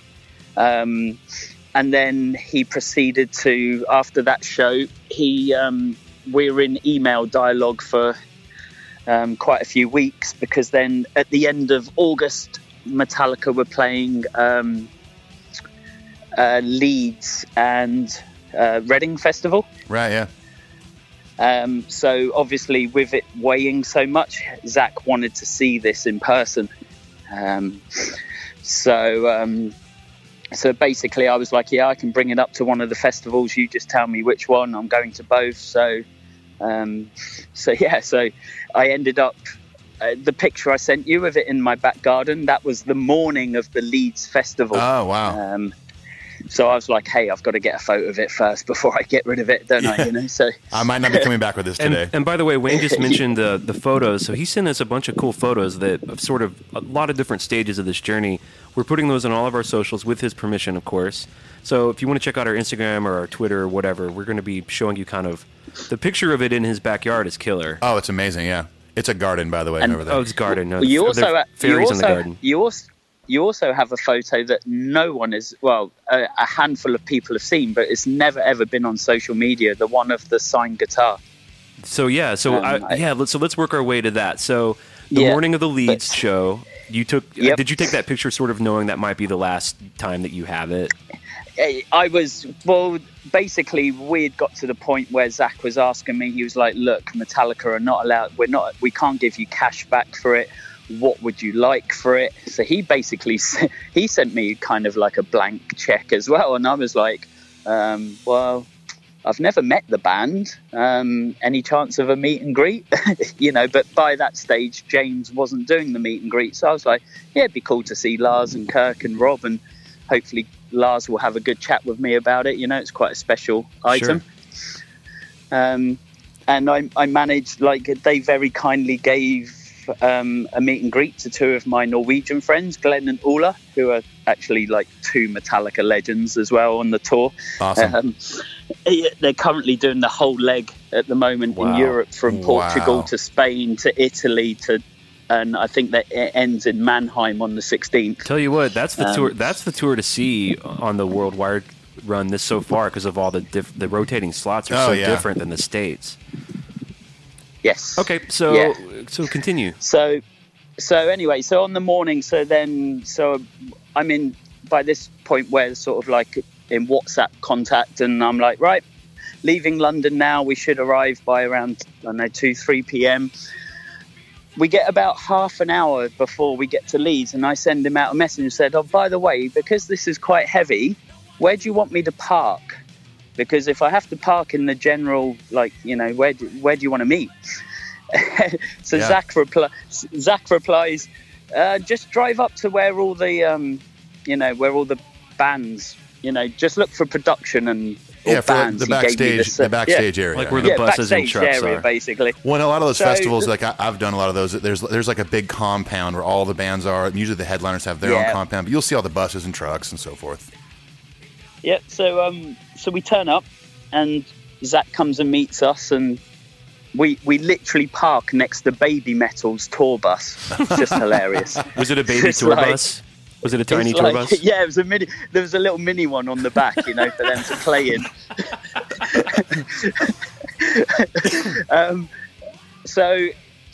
I take the box out of the car, and then Zach just says, right, I just 2 minutes on my own with Nelson, because Nelson was with him. Yeah. So me and a couple of friends who I was with at the time on the journey up, we just sort of stood by the car. Zach and Nelson wandered off. They took it out of the box, laid it down on the floor, and I could just tell, even from 30, 40 feet away, I could just tell that Zach knew straight away it was the real deal. Wow, man. So obviously he came back, and we ended up having food in the artist tent. It's like backstage tour. and then obviously like the meet and greet, and then ended up on stage that night as well. So amazing. And James ended up he actually dedicated Seek and Destroy to me before the song. What a cool thing, I had no idea would happen. And obviously, and also as well, after my meet and greet with Rob, Kirk and Lars, Zach pulled me to one side and said, would you like to meet James? James has asked to meet you. What if you were like, nah. No, I'm cool. No, I'm cool. I already met Nelson, so. I probably couldn't spit. See, I'm a massive fan of Metallica's music. I'm not one of those people who's actually obsessed with the band members like some people are. Right. For me, it's just all about the music. All the years of listening on my Sony Walkman, and I'm more. I could barely tell you what their birthdays were. Really, I just love the music. Yeah, man, that's great. I would put myself in a similar category. So let's talk about the meet and greet with Rob and Kirk and Lars, Yep. and then I want to talk about the one with James. So what did you? Yeah, no problem. They were obviously aware that you would return the backdrop. What was the chat like? Anything notable? Well, before that actually is quite a good one, because Metallica were late arriving to Leeds Festival. I don't know whether there was a delay in their flight or then the transportation from the from the airport, but because we had to wait a good hour for our meet and greet backstage. So Zach had deliberately not told anybody in Metallica whatsoever. None of the guys in the band knew anything about this backdrop until they arrived at the Leeds Festival, and Zach basically went into their dressing room and said, guys, I've got something to show you. Wow. So they literally say within 2 hours of them going on stage at the Leeds Festival, that's the first time that the guys knew about it. I wonder if it was emotional for them. I mean, sure, it must have been. Brought back a lot of memories and made him think of Cliff and. Yes, because that was very apparent after I'd had my meet and greet, especially with James, because I actually ended up having about 15 minutes one-on-one with him, which, like, I don't know if you guys have ever done a meet and greet with the band, but I haven't. It's kind of like Rob walked in first, and he's so super cool. He's so nice, so friendly, but I don't mean this to sound in a horrible way, but you can kind of tell he hasn't been there since the 80s. Do you know what I mean? Sure, but he's absolutely super cool. Is so friendly and so nice, but it kind of feels like he just comes in and then he's kind of like, yeah, I know everybody kind of wants to meet Lars or Kirk. Do you know what I mean? But and I really don't mean that in a nasty way whatsoever. Yeah. So Rob came in and he obviously didn't mention the backdrop at all. Then Kurt came in, and I was second in line. There was a guy next to me, and kind of like a young lad. So I was next, and then Kirk sort of like did my signing, chatted to him briefly, and then my Norwegian friends, Glenn and Ulla, who I mentioned before, they actually know Kirk quite well because they've been to both of Kirk's Fear festivals that he's held. Awesome. And they're massive, huge. If you saw a photo of them, they're very distinguishable, Viking-looking, long beards, but just the nicest guys you could wish to meet. So Kirk's like, "Oh my God, hey guys," to Glenn and Ulla, and he's doing the meet and greet. And on Ulla has a patch jacket, and there's one of Cliff, and Kirk literally is like just about to get his pen out to sign something for Ulla, and he's like turns around to like one of the staff behind, and he's like, who's the guy who bought the backdrop, who's the guy? And so Glenn and Ulla like point at me, and he puts the the tip back at the lid back on the pen, and he walks back over and he comes and shakes my hand again. And basically he was like, dude, that's so awesome of you. Thank you so much. It means so much to us. Wow. And as you probably know, Kirk's not the most emotional. He's definitely not a touchy-feely kind of guy, Right. And you could tell like how much it meant to him, Wow, that's so cool. And how about, look at you, Wayne, not even telling him yourself, like, hey, I'm the backdrop guy. Yeah, that's why I'm back here. Yeah, Playing no, it cool. I don't. Playing it cool. No, I don't know. I think at the point where you just suddenly, like, you've got them in front of you, it's like, don't be a dick, don't be a dick, don't say anything silly, like, you know. It's like, well, and this was your one request, like, hey, maybe I can get a meet and greet, and you got it. So yeah, you're just like, and I also managed to get the meet and greet for 2 of my friends as well. So I thought that was quite a nice gesture as well, you know, Absolutely. to do so. So I know what you mean. Like, for Kirk to come back and sort of make that gesture, it's a big deal for Kirk. He's not going to talk your head off like Lars might. right. So then Lars comes in, and how was that with Lars? Yeah, that was cool. He knew who I was beforehand, and he was like very thankful. And then he was joking around, saying, "What else have you got off my top 10 missing list? And you know, are you going to bring me back the crosses next year and stuff like that?" So. He was really cool because, like, as you probably know with Lars, and he gets so much bad press, but he is so knowledgeable. You know, even watching the rest of my meet and greet, he would ask where people were from, and 9 times out of 10 he knew where they were, and he's like, "Oh yeah, we played there in '89, or we played there in," you know. And yeah, he's really impressive in that regard, because he does that. At least he did that at the state shows, and I know you went to several. Is when we saw him in Detroit, you know, he was like, last time we were here. He's like, the first time we came to Detroit, we were across the street at the. He was naming the venues, the years, and at first I thought maybe he just like looks at their own website like before a show. but you're right, because I've seen him I've seen videos of the meet and greets, and it's like he's just got a lot of knowledge. I mean, he'll spitball with anyone. He's Metallica's biggest fan. He really is. Well, even in that, I'm sure you've seen this kind of newish footage of the boys when Cliff was in the band around the Puppets tour, where they're taking those phone calls at that radio station. You know what I'm talking about, Wayne? Have you seen that? Yep. Even in that video, Lars is going, "So what's your name? Where are you from?" And you can, whatever they say, like upstate New York, he's like, "Oh yeah, I know that area." And like, he's even doing that then. Yeah. That's just who that dude is. That's just who he is. Yeah, correct. And he, like I say, he was just so great. He was asking me, like, you know, where I was from and stuff like that, and you know, when I got into Metallica and stuff like that. So he was good in the sense that he didn't actually just sort of make it all about the backdrop. Right. You know, and usually, like, the guys, I would say, spend like a minute with you, a minute and a half, but Lars did spend an extra couple of minutes with me, so he was like, it was really nice. That's great, man. And then, like I say, after the end of that, Zach pulls me to one side and says, "James has asked to meet you." Wow, dude. Oh god, here we go. Yeah, It's about the music. It's about the music. It's about the music. Hey, don't be a dick. Don't be a dick. Don't be a dick. Yeah. Well, especially knowing that he Definitely. doesn't do the meet and greets. I mean, that's such Correct. an amazing treat. Yes. All right, so how did that go? was, Tell us about the old Papa Het hang.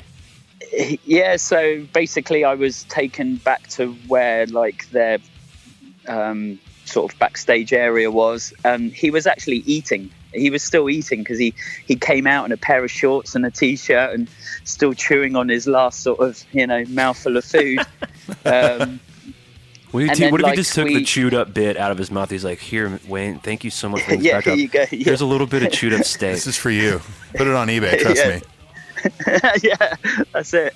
And then, but it's funny because the night before the lead show, I was actually on stage as well at the Reading show, and I had my like banner.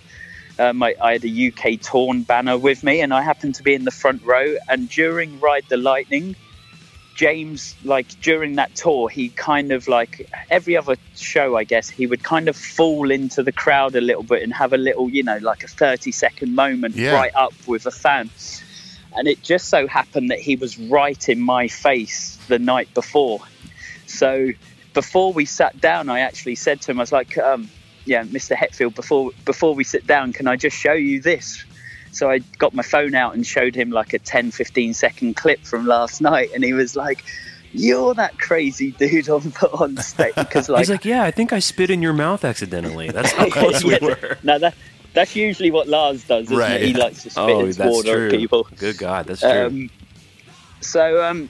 But he was like, he was just so super like cool and down to earth. We had a good chat about like Cliff and his favorite band being Thin Lizzy, and that how James actually owns the backdrop that Thin Lizzy last played behind or in front of. And he Probably was like behind, actually. yeah, he basically was saying that when he saw the Puppets backdrop, how all those emotions and thoughts came back into his head. Jeez. Wow. And stuff, and he was just super cool. He was asking me where I was from, how long I'd been a fan, and it wasn't like, I don't know, it was just like the first couple of minutes I was shitting myself and so nervous, like, but then no, and then like, because literally they were so late arriving, his like PA guy or his number 2 kind of thing, after about 10 minutes he came up to him and said, right, James, you're on stage in an hour. He like whispered in his ear and stuff, just to politely say, look, you need to kind of end this. And he actually turned around to the guy and he was like, no, I'm not done yet. Oh, that's cool. It's like, yeah, give me a few more minutes. So, man, that is so cool, dude. And it was funny as well, because like I asked for a photo at the end and I was like, I promise I won't put it on social media, as I know that, out of your own choice, you don't do the meet and greet, so I promise I won't put it up. So I think for about six months or so, something like that I never sort of had it as my Facebook profile picture. Right, yeah. And then like once they did, I think Stefan Shirazi, he ended up doing in the online So What magazine, he ended up doing an article, and he actually ended up using that photo of me and James. Yeah, that's where I read. That's where I read about it. I don't know if you remember one of our initial emails. You'd said that we'd mentioned in our Back to the Front episode. Yeah. And you had said you were surprised at so many details, but I read the Stefan article. Right, yeah. One of our listeners, it actually might have been Sarah, sent it to us. Gotcha. I love that Stefan dude. That dude is hilarious, man. Great writer, super funny. Oh yeah. Yeah, he's, again, like once you get to know a few, I'm lucky that I don't know everybody. I can't sit here and go, yeah, I know all the backstage crew, I know them all. Stefan actually supports the same soccer team as me in England, so I kind of know him a little bit, but he's another guy who's just so super laid back and will have, he doesn't take himself, but when he needs to work, he's there and he's got his head screwed on, and having been front row at quite a few shows in the last couple of years, like you get to see these guys in their work environment, so yeah, for sure. But yeah, no, Stefan's a really cool guy. So let me ask you this, because when I think about rubbing the Metallica genie bottle, which you kind of did, they're like, what do you want? Well, as you wish. I don't know if this would have been cavalier of me, but I might have asked for I would just have asked to go to every can I basically go to any Metallica show? Now, is that something? Do you have any sort of privilege like that at all? Or I know that some of our friends who go to a shit ton of shows, they basically are able to go to kind of wherever they want to go, assuming they can travel and make right. Yeah.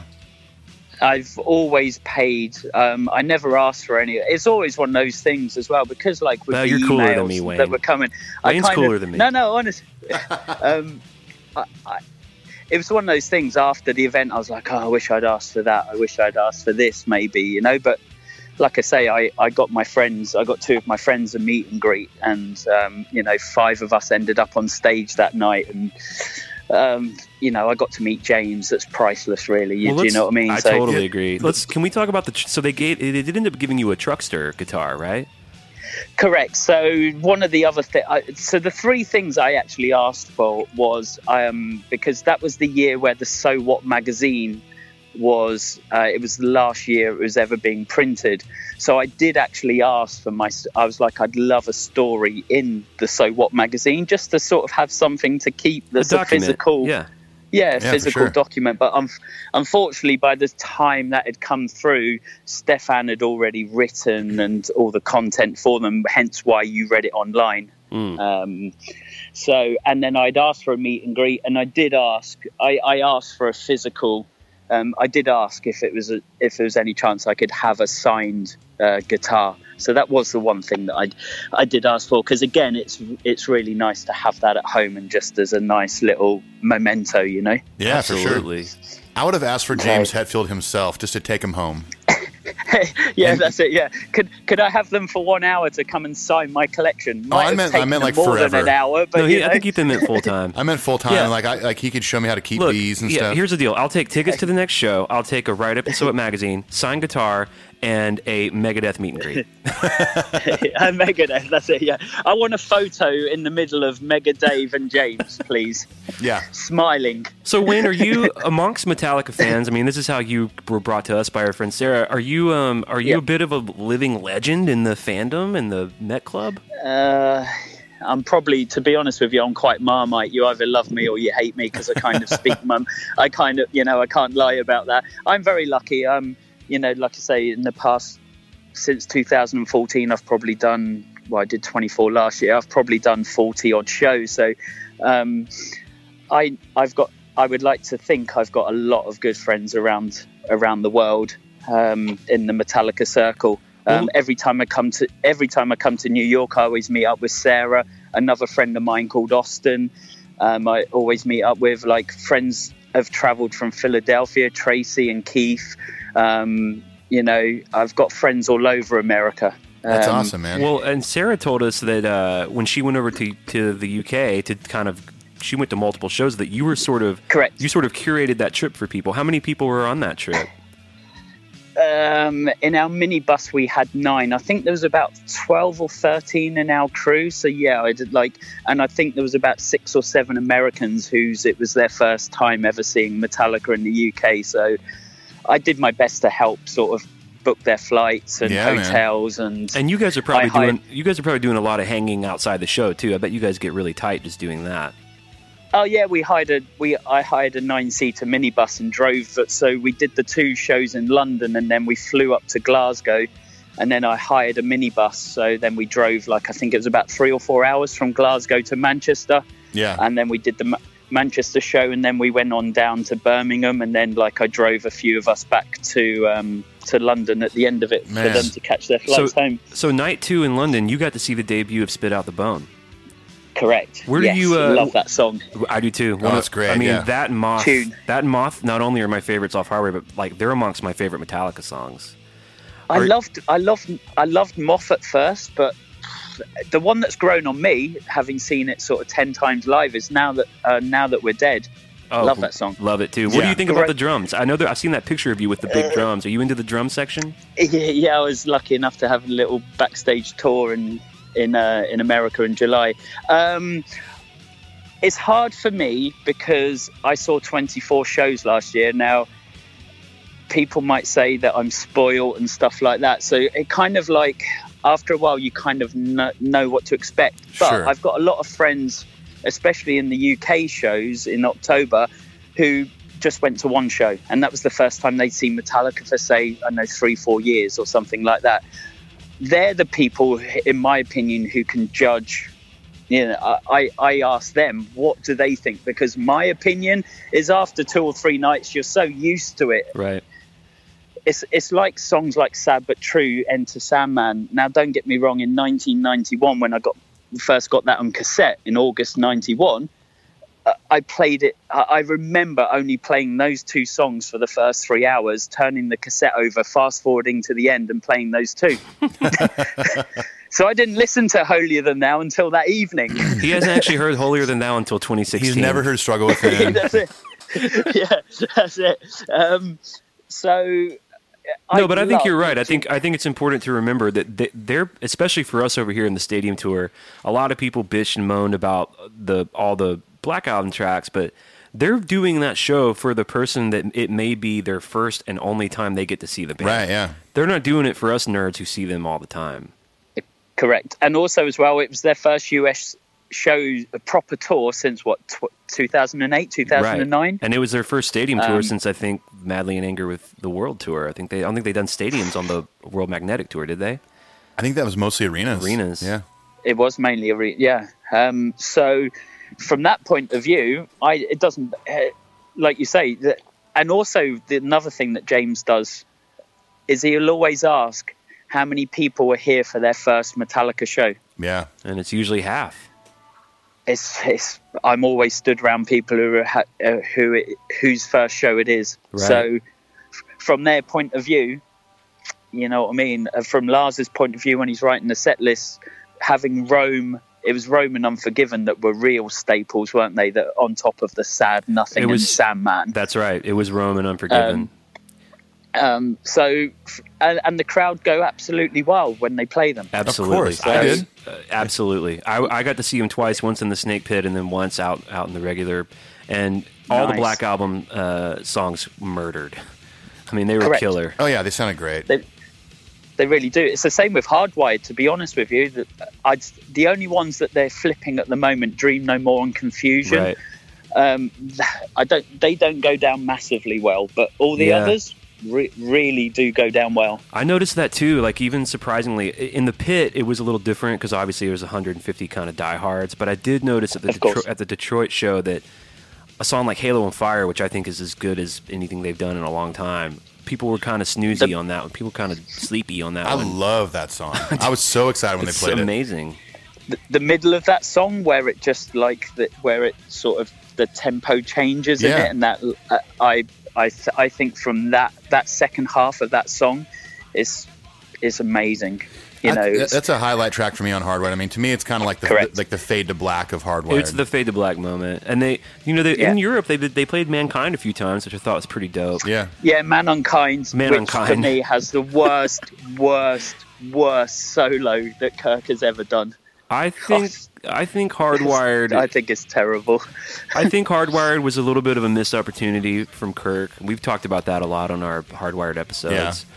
I will say it's grown on me a bit, his flavor of the record, but I still don't love every solo, but there's certain ones that have kind of they've gone place. up. Yeah, exactly. I do hope that we get to hear. But that's Kirk's.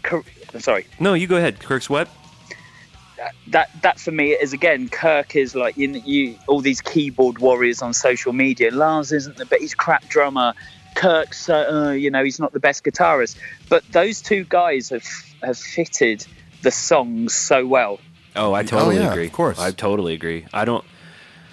And I think that is Kirk's career personally, and I think that's the biggest compliment that you can pay the guy. Do you know what I mean? In that, lead guitarist of the biggest metal band, or one of the top metal bands ever, and he's still there. 35 years later, still kicking ass. It's amazing. Let me ask you this. So a collector, obviously you found the backdrop. That was probably the holy grail for you, but you don't have that any longer. What's your favorite piece of your collection, or maybe a few highlights that are pretty cool? If you're not talking monetary value, it's the Live Shit Binge and Purge box set, because as a kid growing up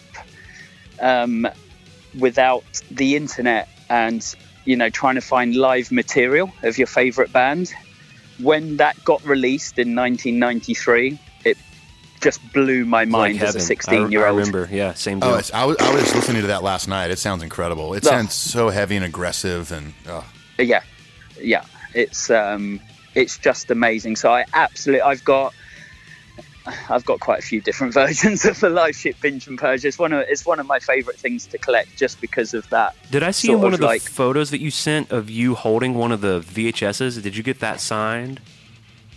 That's actually the DVD and CD set. So again, I didn't go for monetary value items to get signed. That was one of the two items that I actually got signed. Yeah. Man, very cool. That's so cool. That's awesome, man. And I've recently just spent a ton of money on some original 1980s flyers. Oh, I saw those. We're going to put those pictures up too. Yeah. Yes. That's awesome, so I sent you the picture of the eight flyers. Right. So that's pretty expensive. That kind of collecting level. You're not talking like $50 each, that's for sure. They're a little bit more expensive than that. So that was a nice chunk. Trying to think, what else do I love in my collection? I've massively got into the guitar pick, because at the moment they're doing an individual pick per show. Oh yeah. Mm-hmm. So I'm up to around 400 Metallica picks now. Wow. 400 unique Metallica picks. Correct, yeah. Wow. 400 different. But I'm not even close. Again, when you start collecting, I could name 5 people off the top of my head whose collection absolutely eclipsed mine in the pick collecting. But yeah, mine doesn't come close. I think I'm at about 30 to 35 picks. However, in that collection, I do have 2 Jason Newsted Black Album era picks, which I thought were pretty cool. They're cool things to own, definitely. Oh yeah, yep. They're great items. I caught the first pick that James threw out in the Snake Pit in Detroit, but I gave it away. To a friend of They're mine. in St. Louis, right? Oh, St. Louis, yeah. St. Louis. I was at the Detroit show myself. Oh, you were? With Sarah and Pete. Yes. Oh Yep. wait, we saw Sarah and Pete there. Wait, did we meet you beforehand when we were doing? Did you come to our show that we did at Hockeytown Cafe with Sarah and Pete? No, I didn't. Why didn't I go to that? I didn't go to that because I went to meet someone. James Hetfield. That's it. Yeah, me and James had a coffee. But you know what? Did you go to another sort of pre-party with them? Because we saw them at a party when we were walking to the show.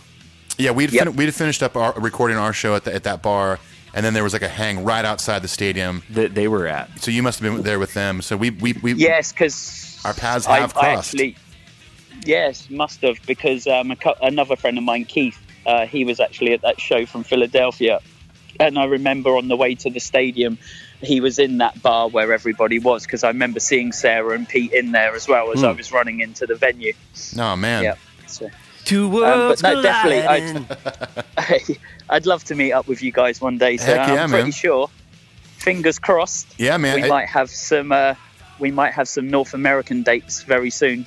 Yeah. Yeah. Well, I've got a really close friend that now it just started recently working for Metallica. So he told me he'd let me know whenever he finds out some dates.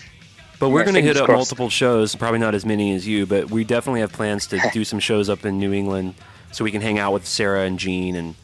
And Gene's lovely. Yep. It'd be really fun to hang out in person and talk Metallica. Yeah, man. And dude, Wayne, thank you for coming on the show. What a unique story. What a cool perspective on the band. What an amazing collection. Yeah, man. We can't thank you enough. And the photos you sent us and what you have collected over the years it's truly amazing. And I wish my wife would let me collect that much stuff. I wish my wife would let me do a lot of things. Luckily, my girlfriend loves Metallica, and I'd collected most of it before I got with her. But she does laugh at me sometimes when packages arrive at her parents' house. Right. When I'm, it's like, shipping it from USA to London, darling. It's far too expensive. Right. Hey, just tell her if she ever has a problem with it, it's just an investment for the future. True. Oh my God, I use that word all the time. She's like, you've got too much inventory. Well, where can people find you online? Let's say someone's listening from the UK and they may want to join the UK Torn, which is your chapter. So are you on the socials? We've got our own little group page. I think we've got just over 300 people in that group. So if you search on Facebook for the UK Torn, you will find us.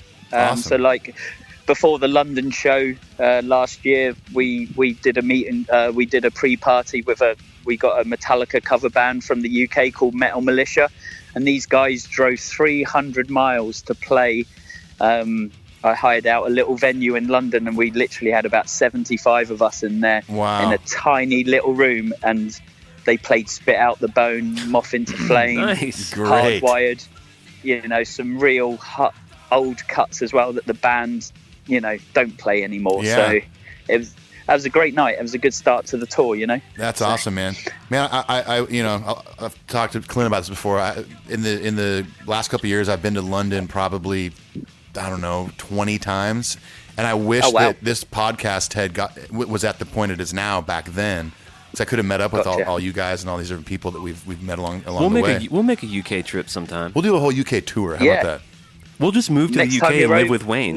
We're going to move into Wayne's garden. Next time you're over, I'll take you around some of the London bars. Don't you worry about that.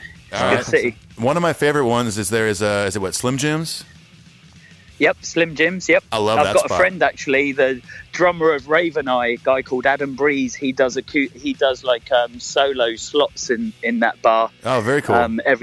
every so often and stuff. So yeah, Slim Jim's is a great bar. Oh, there's Camden. Did you ever go to the Camden area? Oh yeah, London? I go to Camden all the time. Yeah, the first time I ever went to Camden, I bought a pair of Doc Martens and a parka jacket because all I cared about. Yeah, I go to Camden quite a bit when I'm there. There's a killer Wendy's there.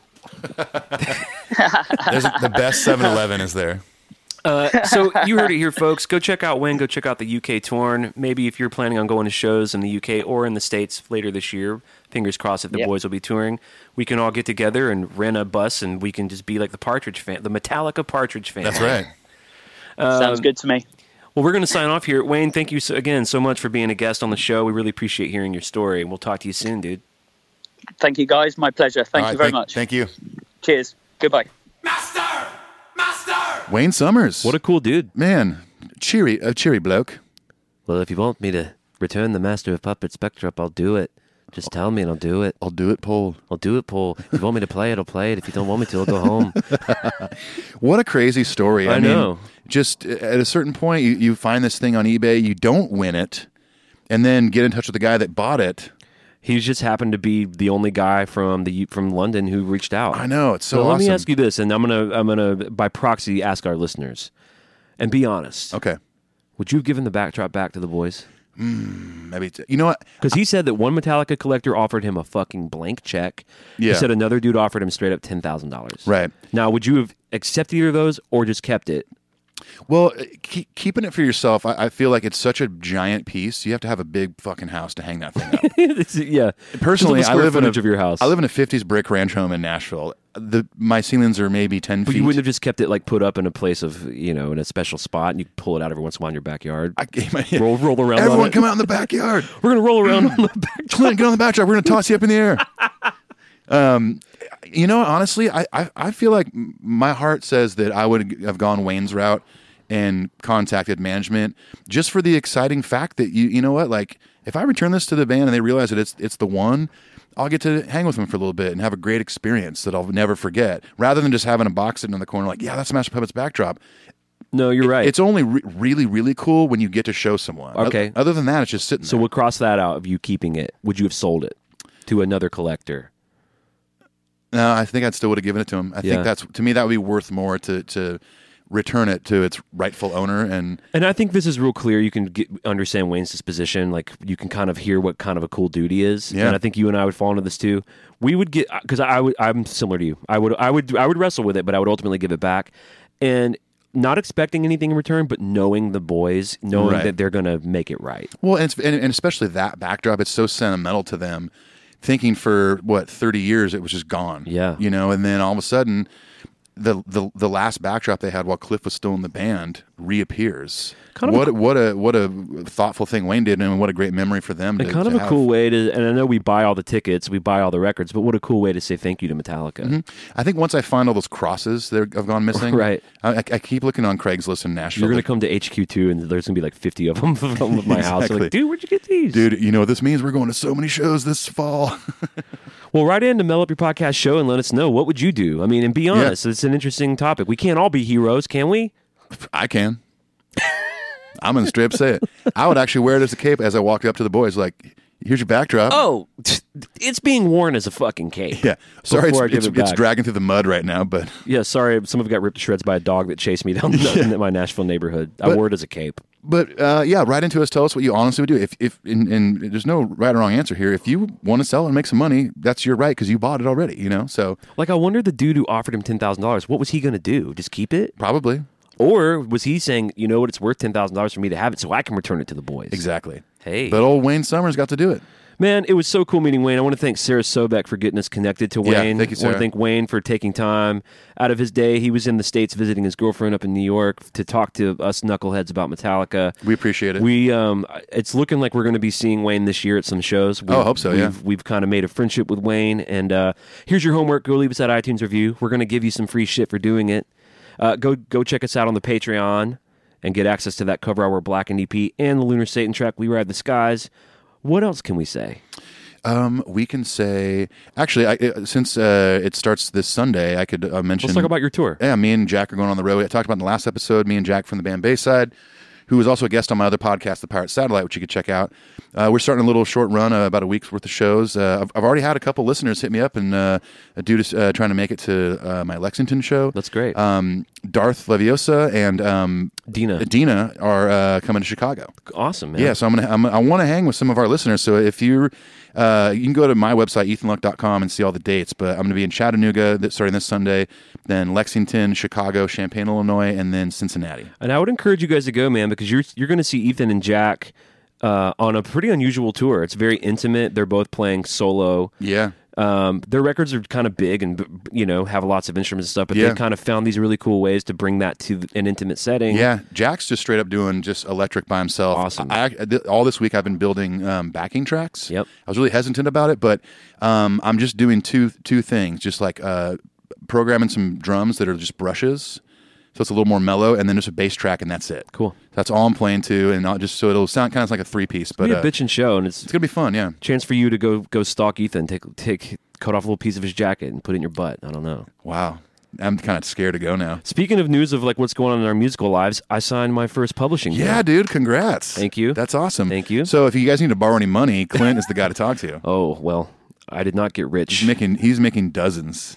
No, it's exciting, man. I signed with a company called Rough Trade. They're based It's very exciting, dude. That's a huge opportunity for you. It's as a songwriter, Clint, this guy works his ass off pretty much every day, writing songs to whether it's to get pitched for a TV show or for another artist to cut or something.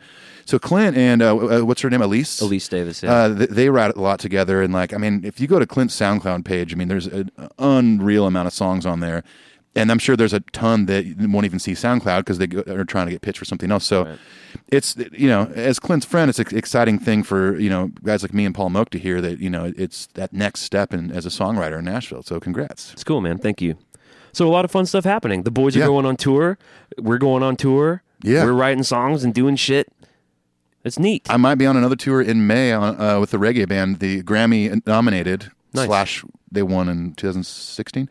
I don't think I told you. I got hit up. They're doing like a 3-week acoustic tour. Oh, cool! And they hit me up to play guitar on it. So I don't know any dates yet, but I'll announce that. And if you want to come to a reggae show and hang out, I'll be there. It's so good that we're going to be touring a lot this year, but I'm so scared that we're not going to be able to go to some of these Metallica shows. God damn it! What's going to be weird is doing another remote episode. We haven't done that since November. October. I got back from tour November 5th, I believe. Okay. See, it's been since October. We'll probably do our first one next week in a while because you'll be out with Jack. Yeah, I'll be gone, yeah. Oh, speaking of next week, we are sitting down with our friend Matt. Yes. Who last year on the stadium tour was on the Pyro team. He was on the Pyro team for the Stadium US tour, and I met him through our mutual friend named Wes. And we're having him on the show just to talk about his role, what it means to be a pyrotechnician, what his job entailed for Metallica, and he's all the gonna things walk he had us to through. do. He's got a bunch of great details about how much gasoline they get a day, how they even get the fuel to the venue. They do it on these big pallets. Yeah, Matt has to call his places and go, "Give me fuel." What's up? Ooh, yeah. Give me fuel, I'll give you fire, and give the fans that which they desire. They're like, that's going to be $75,000. He goes, ooh, yeah, oh, white knuckle tight. But that's going to be a fun episode. It's our first Metallica former crew member. Yep. And Matt's somebody that, he may correct me on this, but or what's considered a vendor. He works for a pyro company based in Nashville. Yes, and that company, Metallica's camp hires that company for that. So he's technically employed by Metallica by way of his company, but he's not with them anymore. He's on. I think he's going out to do. Is he with Taylor now? He's going to do Taylor Swift on her tour. Yeah, but so we'll have Matt on next week, and he's a great dude. Lives right here in Nashville, and or he's in Clarksville, I think. Yeah, and it'll be a fun conversation. Cool. All right, let's get the hell out of here. Okay, I'm ready. Peace. Adios.